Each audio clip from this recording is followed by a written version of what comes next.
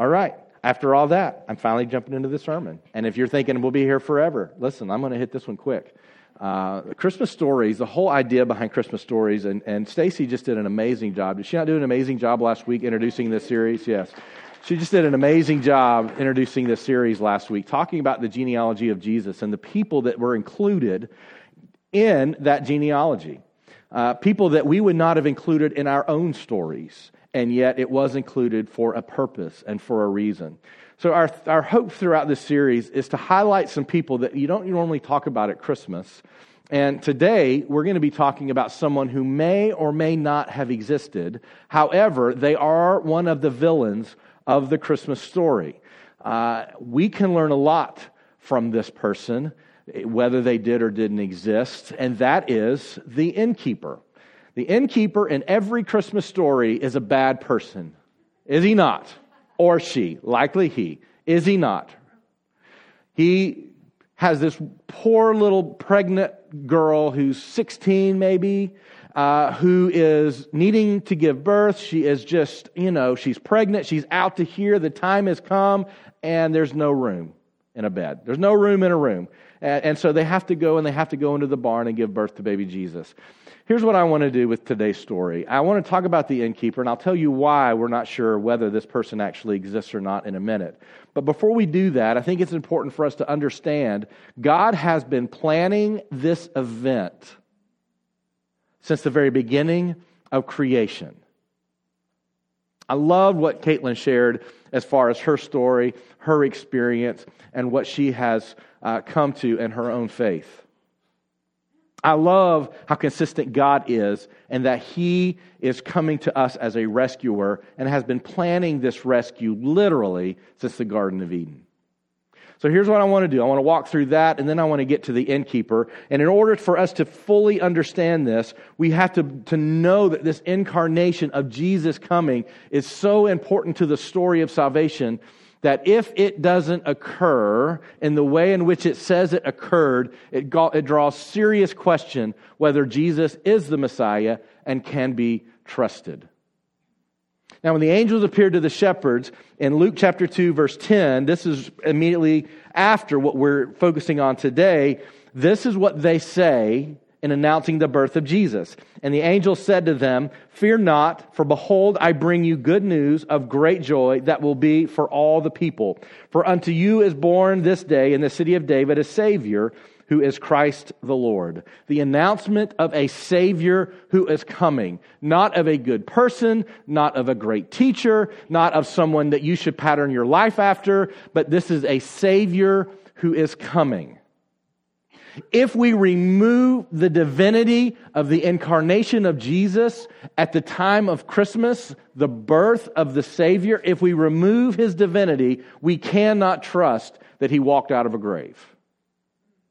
So the divinity of Jesus is crucial in this story. Advent is all about preparing ourselves to believe, to know, and to experience the coming of Jesus into the world. Now, you need to know that from the last prophecy, which would have been God speaking to His people, to the announcement that Mary and Elizabeth were going to be pregnant, was a period of about 400 years. In other words, in all the ways God had spoken to the nation of Israel up until that time, there was a silent 400 years. Now, to put that in context for us, that is a longer span than the United States of America has been a nation. Now, if you can imagine, you are used to prophets speaking for God and pushing you in a constant direction, and then all of a sudden you don't hear anything for 400 years. The worship of God is not great in the nation of Israel. In fact, we know that for about 70 years before this, they have been just a bedroom community of Rome. Rome has taken power, and they are just a pocket kingdom of Rome. Worship of God is not paramount in the nation of Israel. This is one of the reasons that we have the stories intermingled of Jesus' birth and John the Baptist's birth. Because John the Baptist's purpose was to realign the nation of Israel with what they had always known and worshiped up into this time of silence, and then Rome has taken over. And so his message has been, repent, for the kingdom of God is at hand. That was John the Baptist. Now, how can we trust that the divinity of Jesus is something that is true, something that is important? How can we trust that this experience with the innkeeper even actually existed? And one of the ways we do that is we go back and we find out what was said about this and did it come true. So if we go back through the Old Testament, we find time and time again a prophecy of what would happen that eventually did happen. These are some of the prophecies that we find. We find that we go all the way back to the line of Abraham in Genesis chapter 22. It says, I will surely bless you. I will surely multiply your offspring as the stars of heaven and as the sand that is on the seashore. And your offspring shall possess the gate of his enemies. And in your offspring shall all the nations of the earth be blessed, because you have obeyed my voice. This was a foreshadowing. All the nations is a blessing that Jesus brings, not anyone before Jesus. Because God worked among the nation of Israel primarily and mostly exclusively to demonstrate, these are my people, I am real, they are blessed. And what the promise was made to Abraham was, someone is coming through your line that is going to bless everyone. He was talking about Jesus. Not only did we know it would come from the line of Abraham, there is a later prophecy in Isaiah that he would come from the line of Jesse. There shall come forth a shoot from the stump of Jesse, and a branch from his root shall bear fruit. And the Spirit of the Lord shall rest upon him, the Spirit of wisdom and understanding, the Spirit of counsel and might, the Spirit of knowledge and the fear of the Lord. He would come from the line of Jesse. Do you know who else came from the line of Jesse? David. So we know that not only is he coming from the line of Abraham, also from Abraham's later great-grandchild would also come from the line of Jesse, who would bear David. It would come from the line of David. Behold, the days are coming, declares the Lord, when I shall raise up for David a righteous branch. And he shall reign as king and deal wisely, and shall execute justice and righteousness in the land. In the days Judah will be saved, Israel will dwell securely, and this is the name by which it will be called. The Lord is our righteousness. So we have a consistent story. These have been written far before the events happened. We also know that he's going to be born in Bethlehem. And Micah 5:2 says, but you, O Bethlehem, Ephrathah, who are too little to be among the clans of Judah, from you shall come forth for me one who is to be ruler in Israel, whose coming forth is from of old, from ancient days.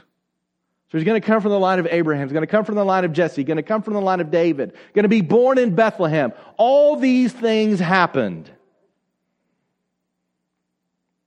And in Isaiah in chapter 7, that this Savior, this Messiah, would be born of a virgin. Therefore the Lord himself will give you a sign. Behold, the virgin shall conceive and bear a son, and shall call his name Emmanuel. Not only can we find all of these prophecies that have come true in the reality of Jesus, we see that God has been planning the birth of Jesus since the Garden of Eden. In Genesis chapter 3, it says, I will put enmity between you and the woman, and between your offspring and her offspring. He shall bruise your head, and you shall bruise his heel. And we understand that the heel that bruises the head of the serpent is Jesus, as he conquers sin as our Savior. Now this all sounds good, doesn't it? If this is real, if this is true, this is the most significant news in all the world. And they've been preparing since the beginning of creation for this moment that Jesus would come. If this is true, then this changes everything about the world, and historians should not look down on Jesus or those who follow him, but instead should celebrate that this is true and this is real. And if this is real, then the things that Jesus has promised us are real. If this is true. So the question then is this true?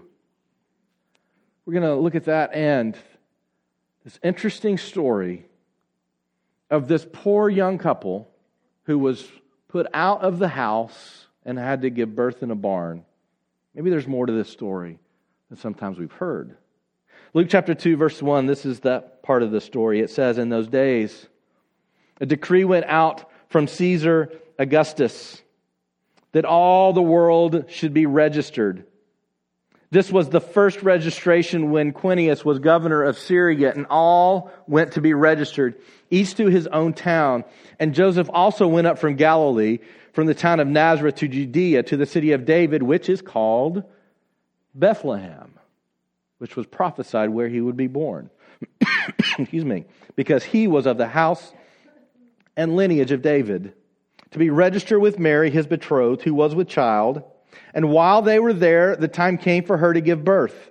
And she gave birth to her firstborn son, and wrapped him in swaddling clothes, and laid him in a manger, because there was no place for them in the inn.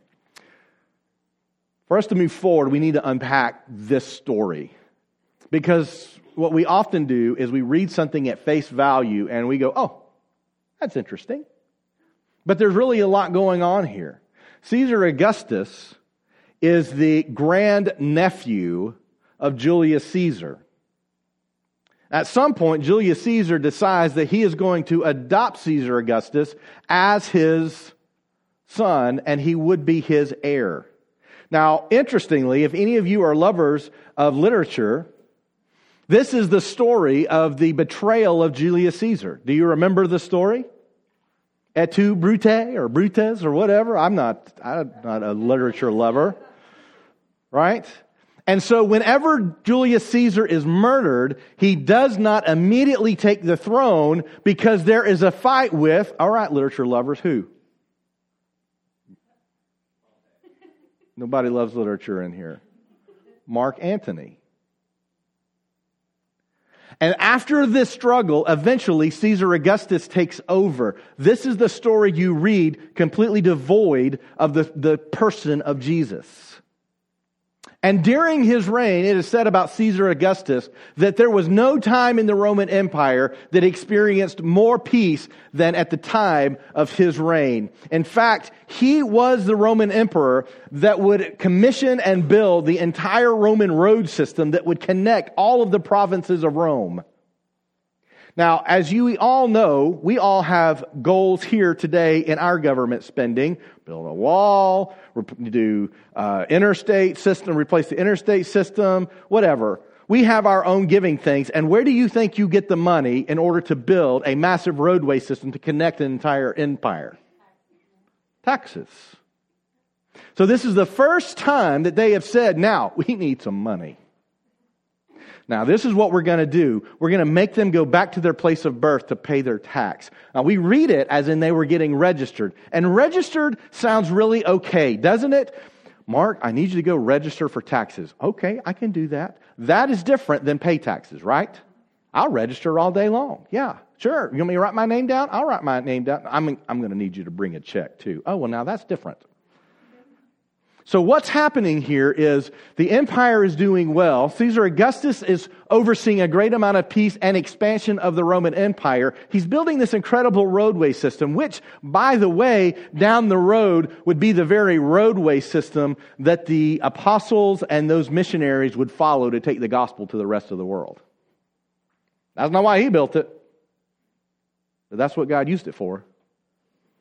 And so as they go, it is time for them to go to their place of birth. And for Joseph and Mary, that is the city of David, which is Bethlehem. They're going to pay their taxes because the empire is expanding and it needs money to expand. And so as they do this, as they go, they come along and Mary is about to give birth. Now, did they know this was going to happen at this time? There might have been some inkling because they had heard the prophecy before. I'm getting kind of full term here, Joseph, and we now have to go to Bethlehem. Do you remember the prophecy? I wonder if something's going to happen there.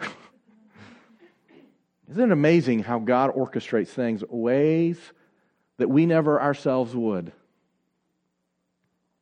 Now, the fact that this is happening, and you had to go to the town of your family's birth, meant that all of the lineage of David was in town.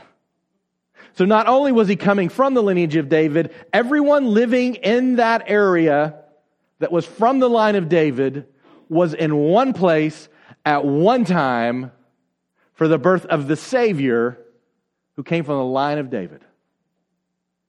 Now, that's significant. Now, we go back and say, well, how do we know if this is true? How do we know these things happened?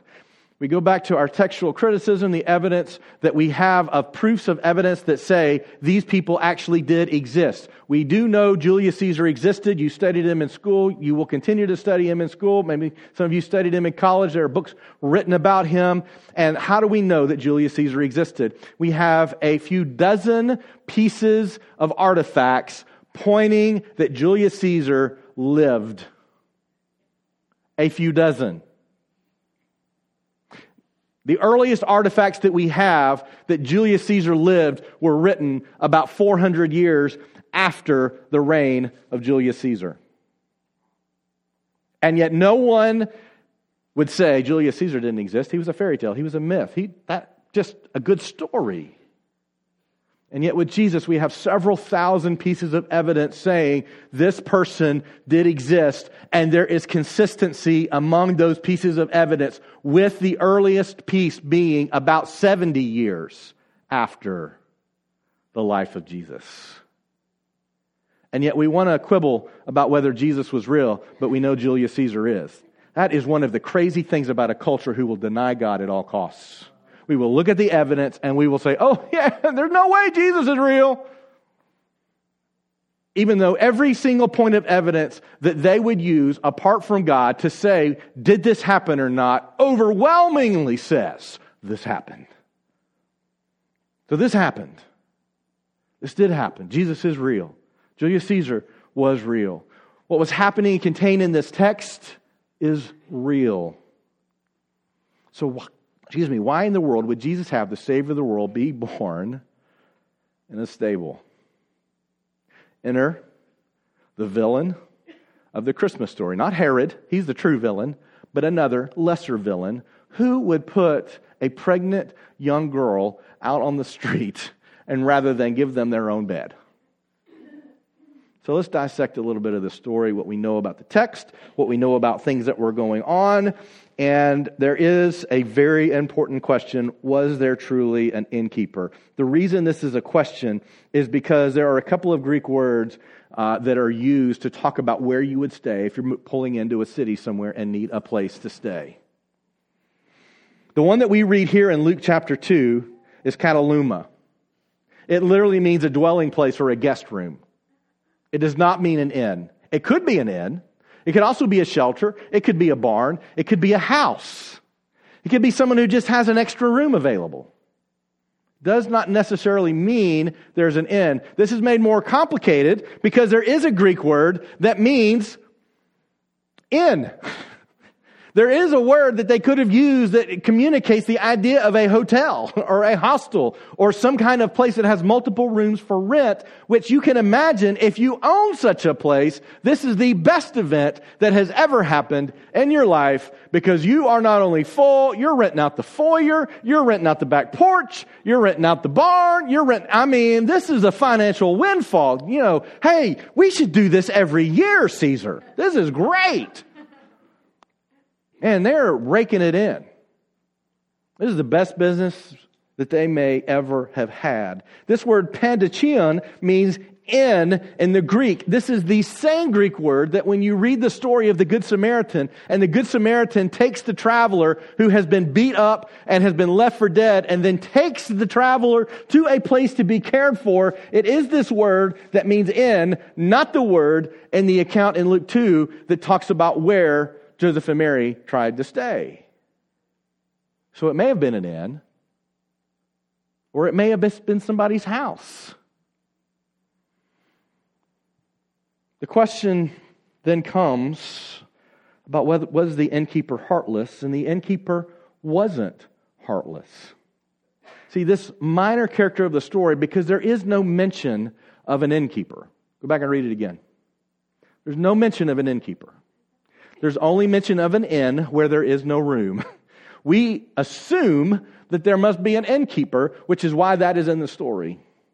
And why, if you've seen any Christmas play with children doing the Christmas story, there's some really selfish, terrible, gruff innkeeper in that Christmas play. It's all things that we assume based on our reading of the English text that says there was no room for them in the inn. But what if there was no room for them at your house? See, that is just as plausible, if not more plausible, than the fact that they were in front of a hotel. The innkeeper was not heartless. Let's say it was an inn. And if any of you are in charge of anything, you know you have so many resources, and at the end of those resources, you're done. Right?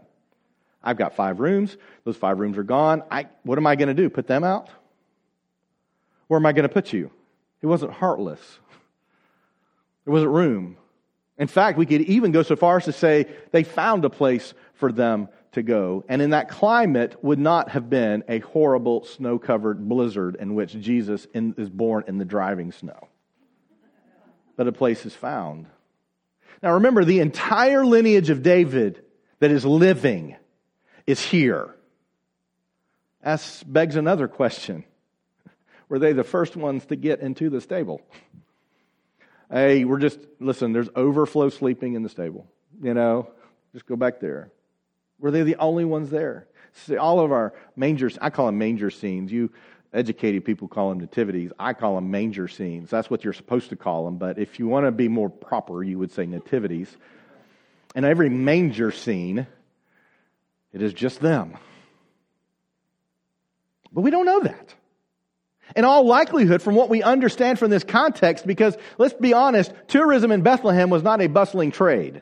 It was a small town. It was not very important, except it was the town of David, which made it important. And so it's not this bustling place that you could stay in any Holiday Inn, or you could get in the Embassy Suites if you made your reservation early enough. No, everyone was trying to find a place to stay. It was packed.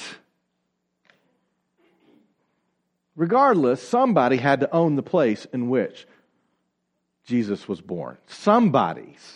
It didn't just appear, and it wasn't just a public stable. Somebody owned this property. Somebody said, I'm sorry, you can't stay in the house, but you can go out with the animals. Somebody had to say that, and even that is, in a way, an act of grace.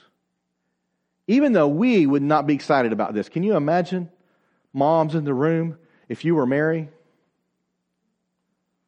I mean, I can just imagine if Deidre was giving birth to our first child and I said, Deidre, there's no room in the hotel. We're going to have to go stay in the garage. I'm not giving birth to this baby in the garage. You all have your different things, right? You hear the story where a police officer delivers a baby in a cab and you're like, oh, that's a wonderful story. Unless it's your story and it's like, that's a terrible story. Like, I'm not giving birth in this cab. Get me to the hospital or wherever.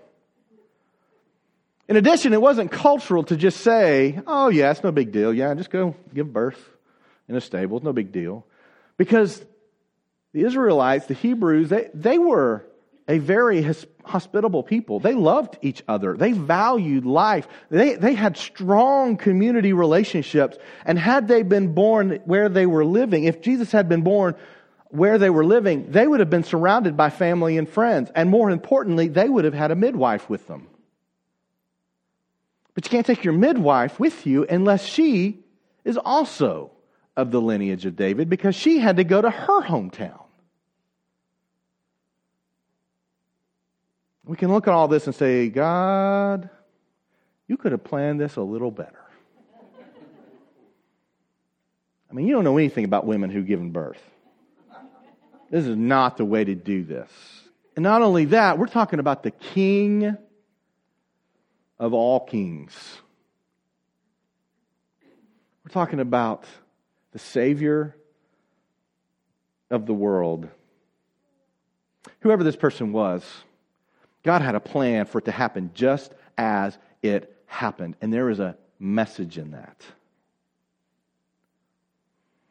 But before we leave the innkeeper, whoever it was, we can identify him in this way, that the innkeeper was too busy to see what was right in front of his face.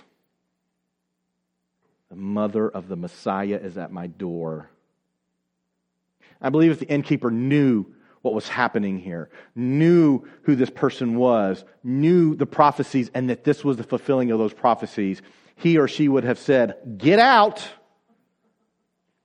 They get the whole house. But they didn't see that. How many times has God done something so significant right in front of us, but because we're so busy, we miss it? God, I just want to see you work. God, I just want to know what you're doing. God, I just want to be used in some important way in the world. And yet God is doing that every day. And we can be an innkeeper and miss it. I mean, we look at him, and if you're a business owner, you think, I just relate to the innkeeper because, what are you going to do? It's just a bad situation, but he did the right thing. First come, first serve. They've already paid their rent. They're already here staying. There's no more room. It's a sad thing. They should have gotten there earlier. But also, what we see as an uncomfortable truth throughout Scripture, being woven like a thread throughout the historical story of Christ and God's work among us, is that there are times that God works in important ways that we don't like. See, it's an American concept that says God will only work in ways that make me feel good about the way He's working. It's the pursuit of happiness. But that is not the story we see throughout the Old and New Testaments. The story we see throughout the Old and New Testaments is God works in the ways that cause His purposes to be fulfilled in the way He wants them to be fulfilled. And so I ask the question, was the innkeeper too busy? Or wasn't he? The story of Judas is one of the most troubling stories in all of Scripture for me. Judas is another villain. He's perhaps the villain in all of Scripture. And yet, Scripture tells us that there are some people who are made as vessels of wrath. And I don't mess up your kindness, compassionate, grace-filled theology. Those of you who are for Calvinism say, yeah, that's right, preach that, that's right. That just shows God predetermined and elected somebody for something. It is an uncomfortable reality that at times God works in ways that we don't want or would have preferred He not work in that way. And yet this that happened for Jesus had been prophesied from the beginning in the Garden of Eden up until this moment. Sometimes we don't see what God is doing right in front of our face because God doesn't want us to. Now, I don't know about the innkeeper. I don't have some hidden knowledge or some secret scripture that lays this out, but as I look through the story of God in the Bible, I do not find that hard to digest. That this is exactly what happened, and the innkeeper acted exactly the way he was supposed to because God wanted it to happen this way. If that's true, why would that be true? Some of the messages before we leave the innkeeper is that some of the best things come when we least expect it, does it not? Well, maybe you met your spouse by chance, happenstance. We just bumped into each other and said, hey, you're not bad looking. And down the road it led to more and more and more, and then you had a family, right? Many jobs have been had in this room because you just happened to be in the right place at the right time and somebody said, I need somebody. And then there you were. You had a job. Do you have those things that happen in your life? If you don't have, you do have those things that happen in your life. If you don't recognize when those things happen in your life, you need to start doing it. It is an uncomfortable realization how much of the significant things that happen to us seem to happen by chance and not by design. We want them to happen by design because we have some level of control over it. But there's so much that God does by chance. It's not by chance, but it looks as if by chance. It makes us uncomfortable because we're not in control of that. Some of the best things come when you least expect it.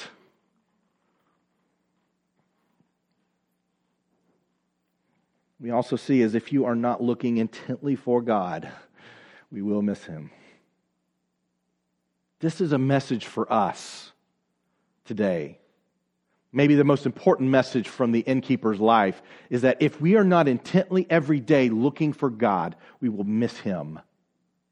Because God is not one to flaunt Himself in front of you, to wave Himself like a flag in your face, or to dress Himself up in gold and glitter and prance around so that we hopefully will get a glimpse of what He's saying or what He's doing. Instead, God works quietly and says, if you love me, if you're searching for me, you will find me. We have to be intently looking for God. As we look at the story and the way that it happened, the way it was supposed to happen, God has a purpose even during struggle. And some of you need to hear that message. We're going to be talking about this again tonight. God has a purpose even in the midst of your struggle. And I know that you believe and you hope and you pray and you ask others to pray, God, remove my struggle. Remove this hardship. Remove this financial hardship. Remove this physical pain. Remove this broken relationship or heal this broken relationship. And we just want and we believe that if we just do the right things and pray the right way and have enough people praying, that God will remove the struggle. But what if the struggle is the point? See, that was part of the point for the birth of Jesus, was the struggle. Most of us will spend our lives trying to mitigate as much struggle out as possible. And I will tell you, if you follow Jesus, He will totally lead you into struggle. He's with us beside still quiet waters. And He's with us through the valley of the shadow of death. If anybody could be saved from struggle, you would think it would have been Jesus if that's God's plan. And yet we know that Jesus was often acquainted with struggle and grief. 40 days in the desert, the disappointment as His disciples walked away.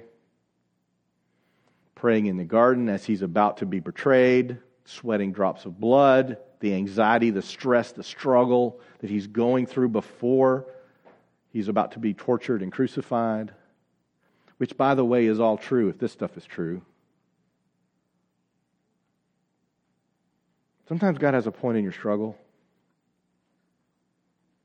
And this is easy for someone, this is easy to say, but this is hard to live. Sometimes you need to stop praying to get out of the struggle, and you need to start praying to experience the purpose of the struggle itself. See, we could easily look back and just say, this shouldn't have happened this way. But God wanted it to happen this way. God wanted the Savior of the world to come, and just this way. And while we're trying our best to rise above that kind of stuff and not let that stuff happen to us and know what's going to happen and control what's going to happen and have wonderful, beautiful lives that anyone would want to have, that is not the way God works.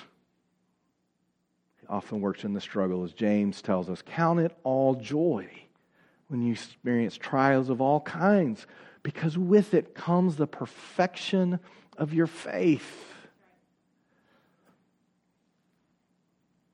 God has a purpose even during struggle. Mary's struggle was predetermined. Maybe yours is too. Paul said, I've prayed to have this struggle removed from me. I finally gave up and said, okay, here it is. I've got it. He called it a thorn in the flesh. Maybe your struggle is predetermined. For Mary, this was not the way she wanted to give birth to her first child, in a barn, with a child. Normally your midwife would be there to encourage you, to provide for you, to take care of you, to make sure it was a sterile environment. When the baby is born, the midwife would take the baby, would clean it up, wrap it up, care for it while the mother would begin the process of recovery, but not here. Mary did it. Mary did it. The mother of the Savior of the world had to do it all herself. There are none blessed more than Mary in the world, right? And yet, this was God's design. So maybe your struggle isn't a result of God not loving you. Maybe your struggle isn't a result of God forgetting about you. Perhaps your struggle is meant for a greater purpose. You just don't see it yet. God's plans often involve struggle. One of the things that this shows us about him is that Jesus came for those of us who are not superstars. Amen? See, we grow up as children and we all want to be superstars, don't we?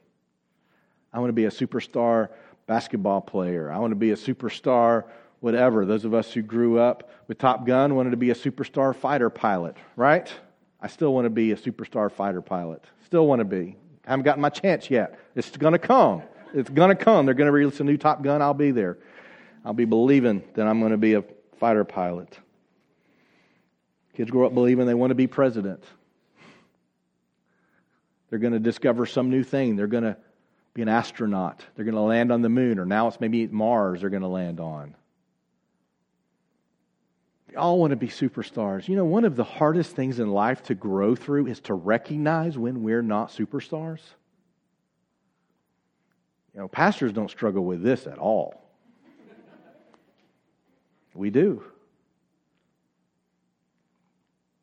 See, we often see people who grow up with superstar status who miss the greatest things in the world because they don't need them. Jesus is born in this stable, showing the rest of the world, I'm not coming as a superstar. I'm coming to be with you. It's one of the most wonderful ways that we could have experienced Jesus not being born in a palace, but being born in a stable. I'm going to leave you with two thoughts to consider as we close out today.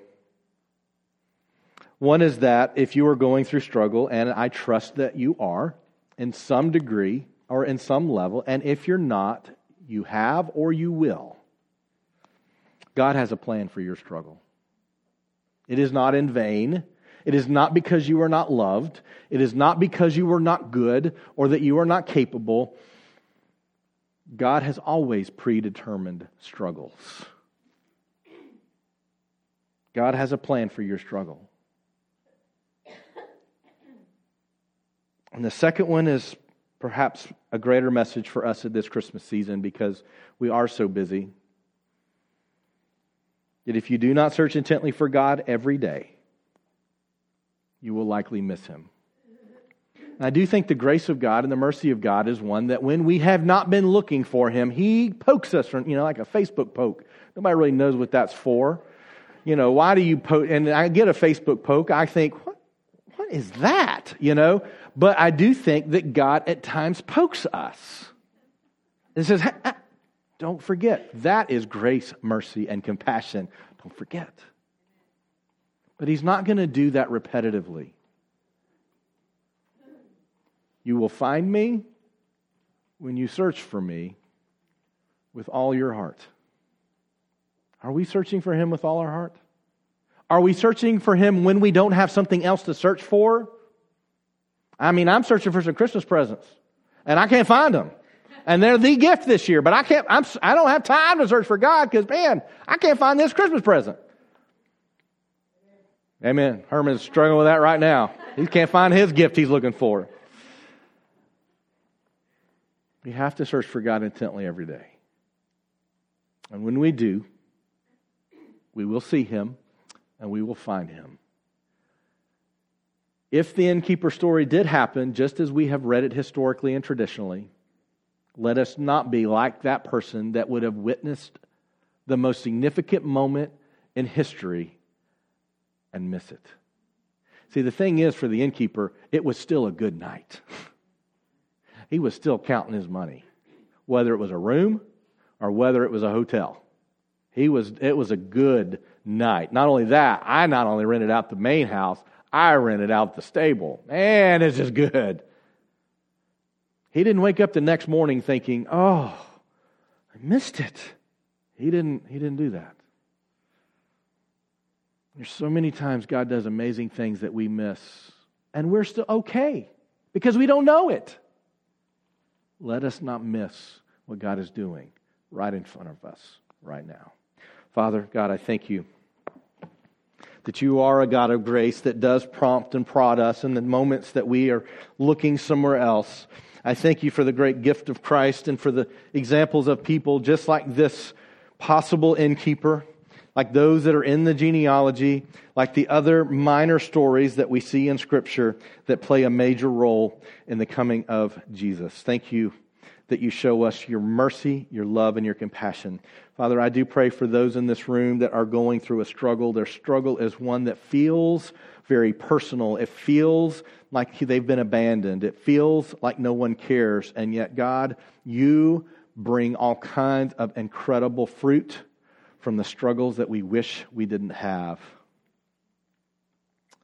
Give us wisdom in the moments that we need to change something that is causing struggle. Give us wisdom when we just need to rest in your grace, peace, and hope through it, because there's nothing that can change it. Father, this Christmas season, I pray that we would see you. I pray that we would not live lives that are so haphazard and busy and doing so many wonderful, fun, good things that we miss the really great things. I know today even you are wanting us to see something that you're doing. And I pray that we would slow down and be still and quiet enough to see it. Father, thank you for the grace of sending your Son to live here with us, to be our Savior for all eternity. In Jesus' name we pray. Amen.